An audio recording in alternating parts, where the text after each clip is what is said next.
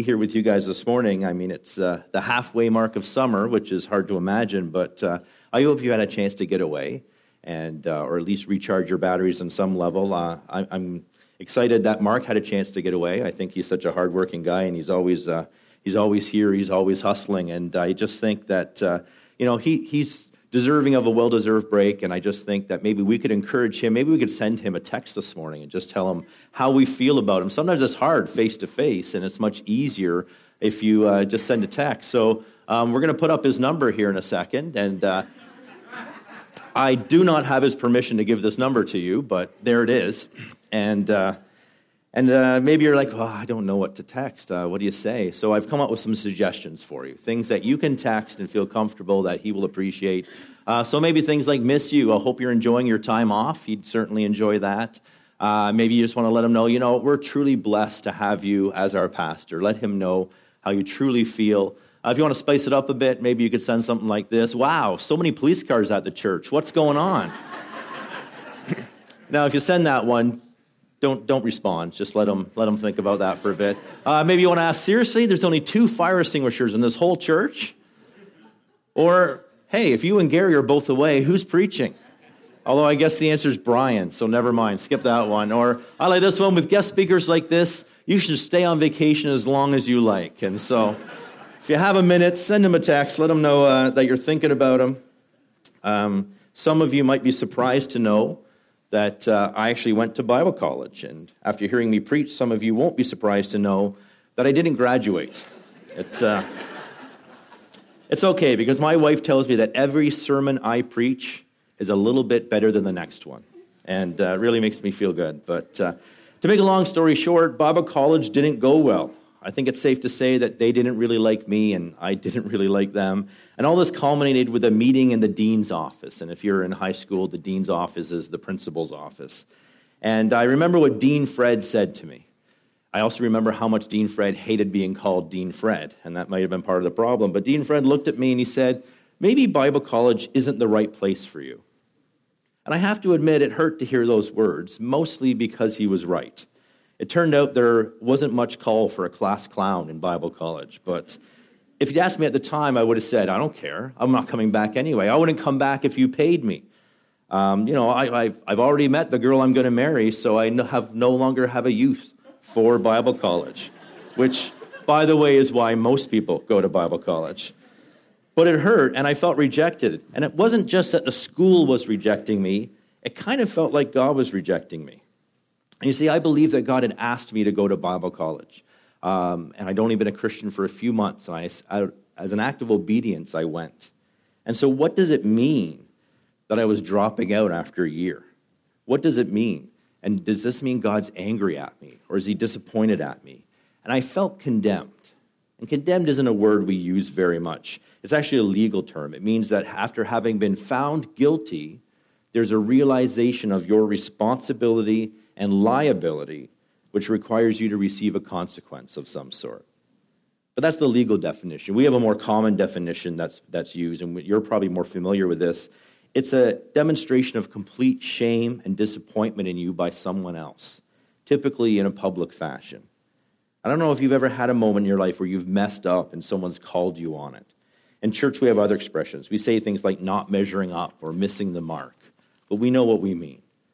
And as a result of condemnation, we feel guilt and we feel shame. In fact, for the most part, those 3 words kind of have the same meaning. They have the same connotation about them. And I think we need to make sure we're clear on the definitions. And so guilt is simply this.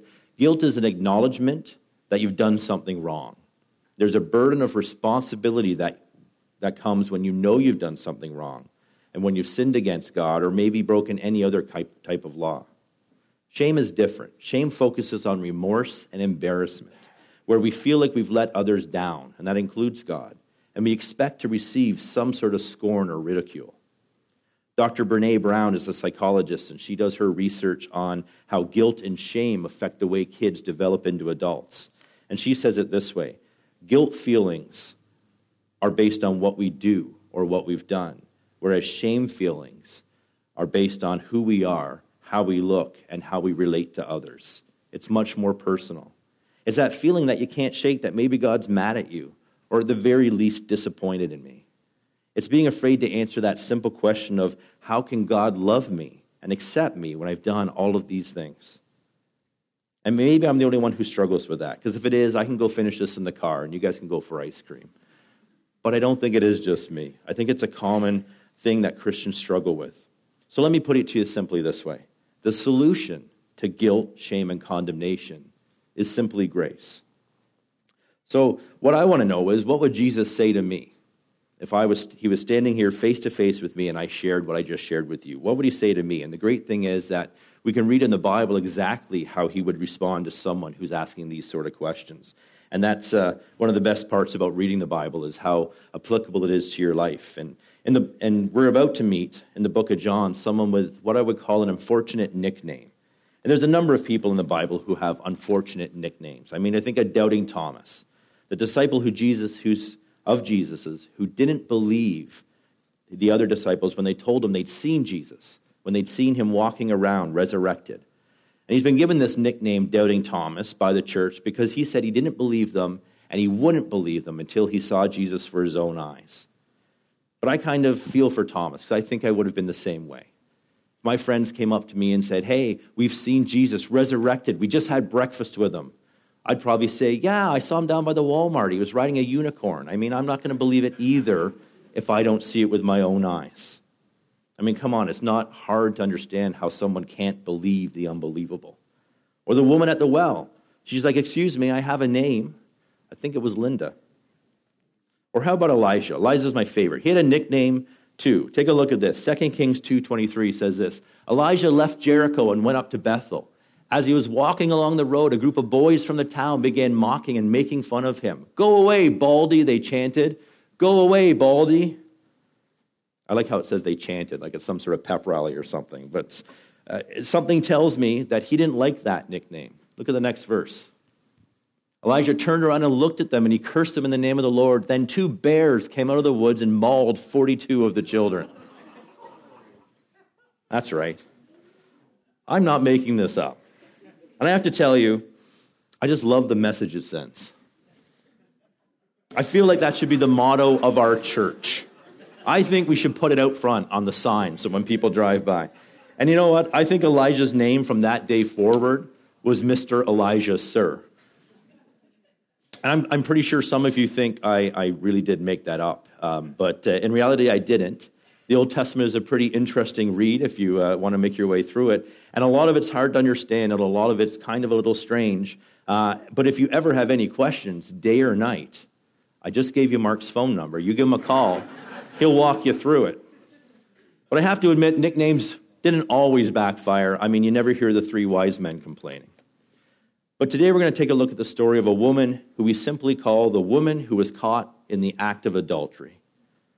Now, if you don't know what adultery is, ask your parents. And if they don't know, ask your grandparents. But I think it's safe to remember and important to remember that adultery was not a civil issue as it is today. It was a criminal one. In many ancient writings, we see that someone who was an adulterer was referred to as a vile sinner and was actually labeled as worthy of condemnation, worthy of shame. And I think the best example of that kind of scorn and shame that's associated with this word is it can actually be found in Puritan society back in the 1600s in Massachusetts. They developed a very unique way of dealing with adultery, and it focused solely on guilt and shame. So in this photo we're about to see here, this is actually a picture taken from the actual law from the 1600s that laid out what would happen if you were caught as an adulterer. And it says 3 things. The first thing it says is that you would be hung by the neck for an hour. The second thing says you would be whipped to a maximum of 40 lashes. If you passed out, they would stop, but the maximum would be 40. And for the rest of your life, you would have to wear a letter A on your clothes, forever labeling you as an adulterer. And that's probably the part you've heard of. It was made famous in a book called The Scarlet Letter that was written by Nathaniel Hawthorne back in the 1800s, but it was set back in the 1600s. And it goes into great detail about this letter A. It was to be worn on your clothes. It was for both men and women, and it had to be a capital A, at least 2 inches in height and proportional in size. and it had to be a color different than whatever you were wearing. It didn't have to be red or scarlet, but it often was. And it had to be sewn onto every piece of clothing that you owned. And if you're ever caught without it, there would be further ridicule and punishment. Now, I've left this slide up for a second, too, just to show you at the very bottom here, it says something. It says tatis quoties, which, again, you probably think I made that up, but that's Latin, and that means as often as deemed necessary. And what that means was that if anybody ever felt you had forgotten your past, had forgotten what you'd done, you were liable to end up with 15 more lashes. And so if you're ever caught without that letter, or you're ever caught having an attitude, a cavalier attitude, you could just be taken out in the town square and whipped again. But for some of you who have been looking at this for a few minutes here, you're kind of saying, wait a minute, I think you may have messed this up. Let me get this straight. First you're hung for an hour, then you're whipped, and then you have to wear the A? Because I'm pretty sure if you've been hung for an hour, you really don't care what comes next. And that's what I thought when I read this. I wasn't sure what happened. But if we read it carefully, it says this. It says, they shall be set upon the gallows by the space of an hour, with a rope around their neck and the other end cast over the gallows. You see what it's saying? You would have a noose put around your neck, and for a period of an hour, you would stand there on display in front of the town. The other end of the rope wasn't even tied to anything.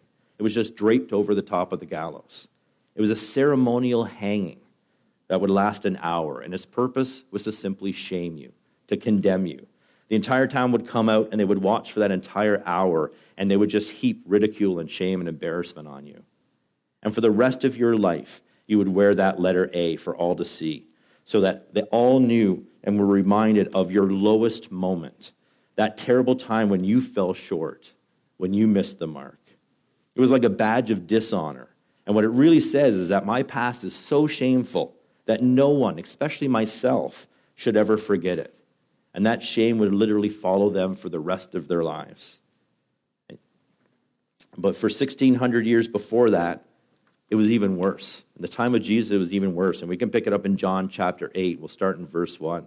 It says this, Jesus returned to the Mount of Olives, but early the next morning, he was back again at the temple. A crowd soon gathered, and he sat down and taught them. As he was speaking, the teachers of religious law and the Pharisees brought a woman who had been caught in the act of adultery. They put her in front of the crowd. Teacher, they said to Jesus, this woman was caught in the act of adultery. The law of Moses says to stone her. What do you say? So these so-called religious leaders, these Pharisees, to them this woman was a pawn, and they were willing to see her forfeit her life to trap Jesus so they could make a point. They wanted to use her and her sin to discredit Jesus. And this was a complete setup. If Jesus lets the woman go, then he's guilty of disrespecting the law of Moses. And if he stones her, his message of love and compassion is lost. He simply becomes like those other Pharisees, preaching anger and condemnation, building jail cells for the people, one brick at a time, with condemnation, guilt, and shame. You see, the crowds followed Jesus not because he was just like the other religious leaders of the day. They followed him because of his life-giving message of a restored relationship with their Heavenly Father.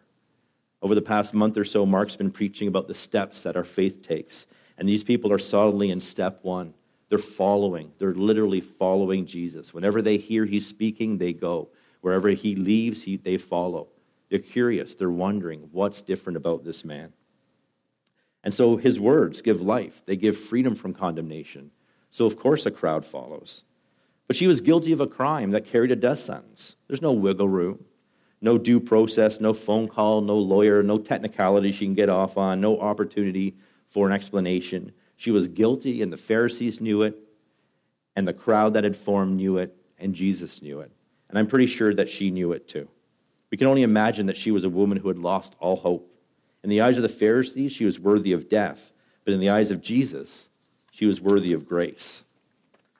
Now, this word grace, the enormity of this word is lost on us today. We define it by saying things like unwarranted favor or love in action. But if those words don't really ring true until you've been on the receiving end of it. Tullian Tchividjian defines grace as unconditional acceptance given to an undeserving person by an unobligated giver. But I like the way it's defined by Paul Zale. He says, grace is love that seeks you out when you have nothing to give in return. Grace is love coming at you when That has nothing to do with you. Grace is being loved when you're unlovable. The cliche definition of grace, he says, is unconditional love, and it's true, but it doesn't go far enough. He says grace is love that has nothing to do with you. It has everything to do with him. Grace is irrational in the sense that it has nothing to do with weights and measures, what you're worth. It has nothing to do with your intrinsic qualities or your so-called gifts. It reflects on the part of the giver, the one who loves, in relation to the receiver, the one who is loved. And it negates all qualifications the receiver may personally hold. Quite simply, grace is one-way love. And maybe the problem with all of these definitions is they suffer from the same problem. There's too many words. Let's try it like this. If the definition on paper is like a sip of water, then grace in real life is like this. The solution to your guilt, your shame, and your condemnation is God's grace. And this undeserving, lost, broken, guilty, condemned, and shame-filled woman was about to see what grace really meant. And our story continues in verse 6. It says this: they were trying to trap him into saying something they could use against him. But Jesus stooped down and wrote in the dust with his finger. Now, I bet you would like to know what he wrote. So would I. We don't know. We have no idea. But in verse 7, it picks up, they kept demanding an answer. So as soon as he stood up again, he said, all right, but let the one who has never sinned throw the first stone. Then he stooped down and wrote in the dust. When the accusers heard this, they slipped away one by one, beginning with the oldest, until Jesus was left in the middle of the crowd with this woman. Now I am almost, and I do say almost, feeling sorry for the Pharisees at this point. I mean, they thought they had him. This was not a poorly thought out plan. This was a good plan. For them, it seemed win-win. Jesus had to pick one way or the other, but instead, Jesus refused to pass judgment on this woman, and instead, he allows the Pharisees to pass judgment on themselves. Now, just imagine yourself in that crowd for a minute. Remember, the crowd is not with the Pharisees. The crowd are the people who have been assembling there all day, listening as Jesus was teaching. And just imagine yourself there, if you can, seeing this woman and Jesus sharing a private moment together in and amongst this huge crowd. And then for the first time, Jesus speaks directly to her. In verse 10, then Jesus stood up again and said to the woman, where are your accusers? Didn't even one of them condemn you? No, Lord, she said. And Jesus said, neither do I. Go and sin no more. No, Lord. She responds to Jesus' question so simply, just simply with no. But Jesus' response, neither do I. See, there was only one person there who could have thrown the first stone. There was only one person there who could honestly have answered that they had no sins in their life, no sin in their life, and that was Jesus. But Jesus said two things. He said he didn't condemn her, and she was to stop sinning, and he said it in that order. And I think that's so important. It's like he was saying this to her. I don't condemn you. I came to restore you. I don't come to heap guilt, shame, and condemnation on you. I came to forgive, to redeem, to restore. Now, in the light of that, go. Go, live a life pleasing to God. Go and live a life that shows your heavenly Father just a fraction of the love I've shown you here today. And yet, for so many of us, we hear it backwards. We hear it like this: stop sinning. Come on, we both know this wasn't the first time, and we both know this wasn't even the worst thing that you've done. You deserve death, but if you stop sinning, live better, then I don't condemn you. But that's not what he said. He said, neither do I. But how can Jesus say this? How can he say that she's not guilty? Because she was. And the answer comes in 3 points, I think. The first is this, John 1:17. For the law was given through Moses, but grace and truth come through Jesus Christ. The law of Moses said she should be stoned, but Jesus said he doesn't condemn her.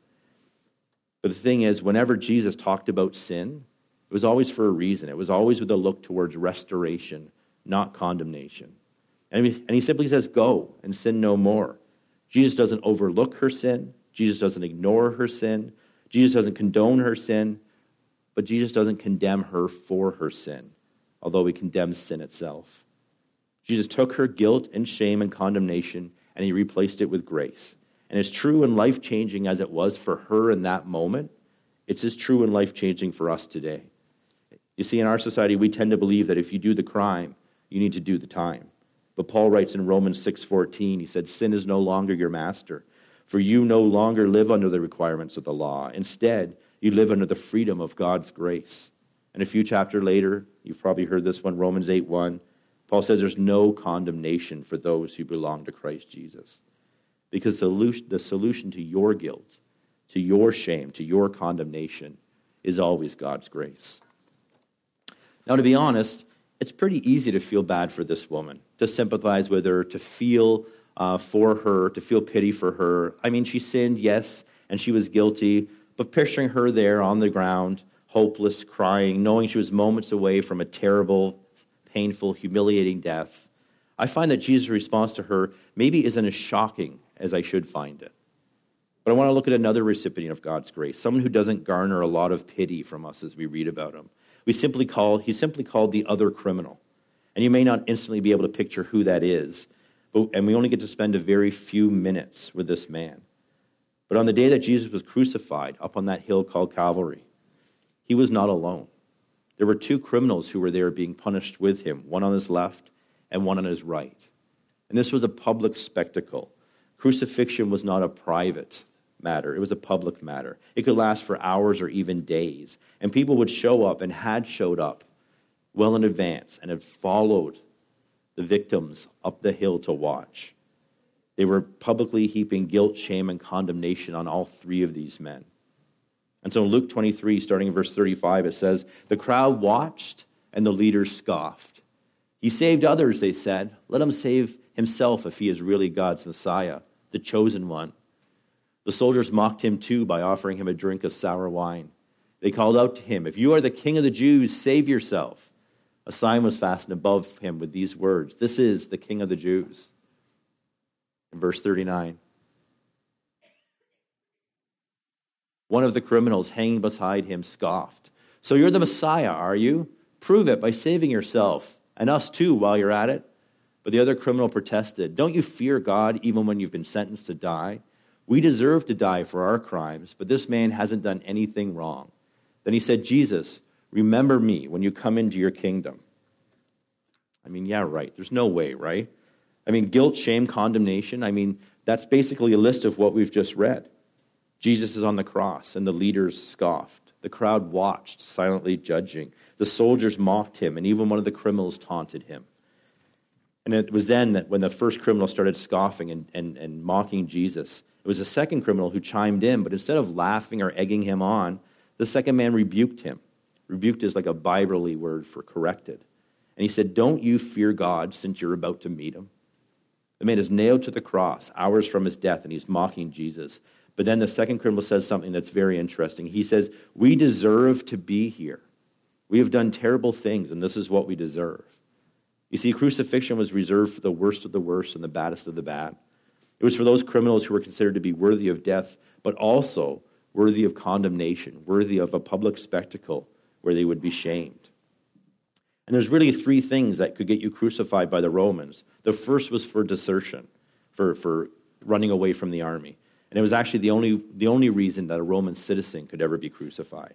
The second reason was sedition, and that means to incite a rebellion. And that's what Jesus was charged with under Roman law.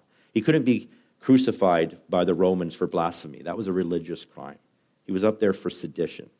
And the final reason you might be crucified was for being what they called a vile criminal. And that was the reason these other two men had faced crucifixion. Now, we don't use the term vile criminal in our justice system. We would say something like a habitual criminal, someone who had devoted themselves to a life of crime. And then this man says something truly amazing. He says, "But this man," referring to Jesus, "has done nothing wrong." And then he says to Jesus, "Remember me when you come into your kingdom." And that kind of seems like a strange thing to say, "Remember me when you come into your kingdom." But remember what the sign above his head said. It said he was the King of the Jews. This man was acknowledging that Jesus said who he said he was, and that he was the Son of God. And just like that, he's forgiven, no longer condemned. Because it says in the next verse, "And Jesus replied, 'I assure you, today you will be with me in paradise.'" I can only imagine that other criminal saying, "Seriously, you're kidding, right?" That's all he had to do. And so this man, this vile criminal, who wholeheartedly deserved the guilt and shame and condemnation that he was given up on that cross, was forgiven, was freed from condemnation because of grace. He did nothing to deserve it. He had no opportunity to do better. It wasn't possible for him to receive the same instructions as the adulterous woman had. He had no opportunity to stop sinning and do better. But grace lifted that weight off his shoulders all the same. It's like the prodigal son. Do you remember him? The young man who disrespects his father in the most insulting way. He says to his dad, given the choice between being your son and being rich, I'd rather be rich. And so the dad decides to let his kid decide how he wants to live his own life, and he gives him his inheritance. And off the kid goes to make his way in the world with his daddy's money. And not surprisingly, he and his friends burn through that money pretty quickly, living it up. And surprise, surprise, when the money's gone, so are those friends. And so basically he's living on the street, barely finding enough to eat. And then he gets this idea, I'll go home. My dad's worst employee is doing better than me. Maybe I can get hired on to do the jobs that nobody else wants. You know, sweep the floors, take out the trash, fill in on Sundays as a guest speaker. So he heads back. Not to be restored as a son, but to stay quiet, sit in the back, and not bring any attention to himself.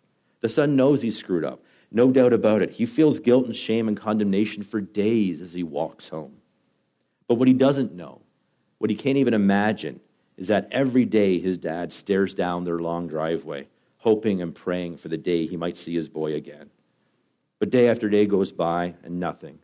Until one day, when the dad's looking down that driveway, he sees someone approaching. He can't tell who it is, but he dares to hope, and he just keeps watching. And as that distant traveler draws closer, the father starts to take a few steps, squinting into that bright sun. Is it? Could it really be him? And he starts taking a few more steps and a few more steps, and without even realizing it, he starts running, sprinting down that driveway as fast as he can. It's him. It's my son. He's come home. And as they collide into a huge hug, the son tries to spit out his apology. But the dad's not even listening. Instead, he says this, for that son of mine who was dead, now he's returned to life. Now I ask you, is it even possible to hear that story and say to yourself, man, that father sure condemned his son. Man, he sure made him pay for his mistakes. Any shame and condemnation that son felt that moment was whatever he brought with him up that driveway. Because the solution to your guilt, your shame, and your condemnation is always God's grace. For so many of us, though, we live with guilt and shame and condemnation for things that we've done in the past. We feel like Jesus looks down at us with stones in his hand, shaking his head. Like he's saying, really, this is how you choose to live? I went to the cross, paid the price for your sin, and you keep sinning?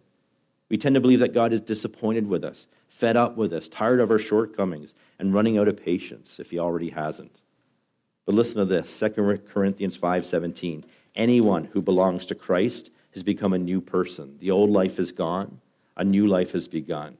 Ephesians 4:32, be kind to each other, tender-hearted, forgiving one another, just as God, through Christ, has forgiven you. Romans 5:11, now we can rejoice in our wonderful new relationship with God because our Lord Jesus Christ has made us friends of God. Romans 3:24, yet God, in his grace, freely makes us right in his sight. He did this through Christ Jesus when he freed us from the penalty of our sins.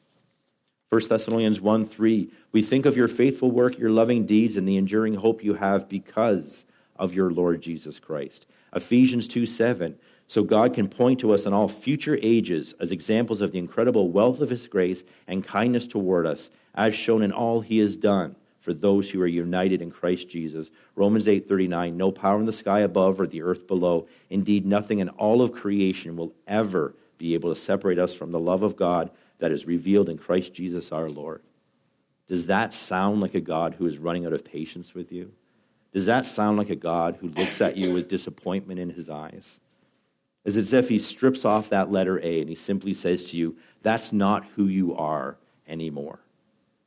You might say, yeah, but my past is pretty bad. And the way I live now is not how God wants me to be living either. And that may be true. But the blood of Christ covers all.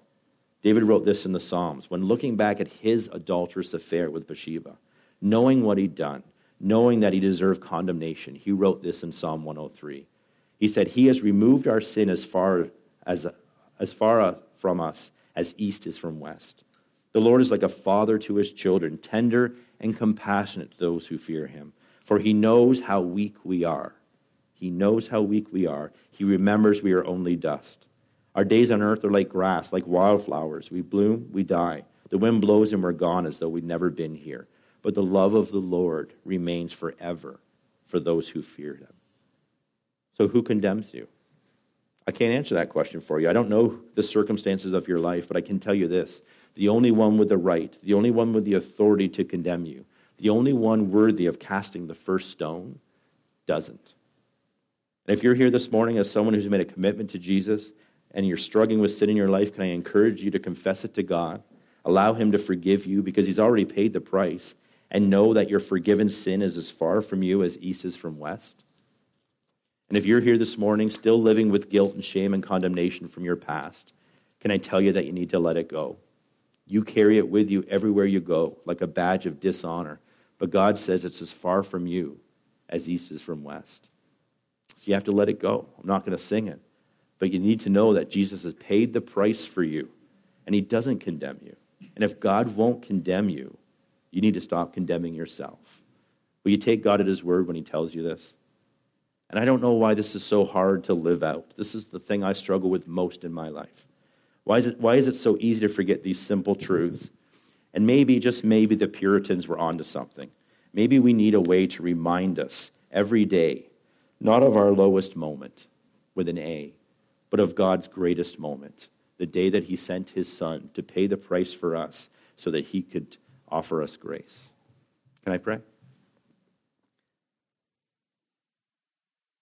Lord, we just thank you. We know in our heads how much you love us, and yet sometimes we have such a hard time understanding what grace has done. It's more than forgiveness of sin. It's a reconnection with you, our loving Father. It's a restored relationship. It's a redeemed people. God, can you just help us carry that with us this week? Holy Spirit, would you work in our hearts this week, reminding us what grace has done, reminding us that our obedience to you comes from our love for you, not from a fear of punishment, that condemnation is not in your vocabulary. We just love you. We just praise you. We just give you the glory. What an amazing thing to have a God, the creator of the entire universe, care so deeply about us and want nothing more than a right relationship with us. Thank you, Jesus. Pray this in your powerful name, Jesus. Amen.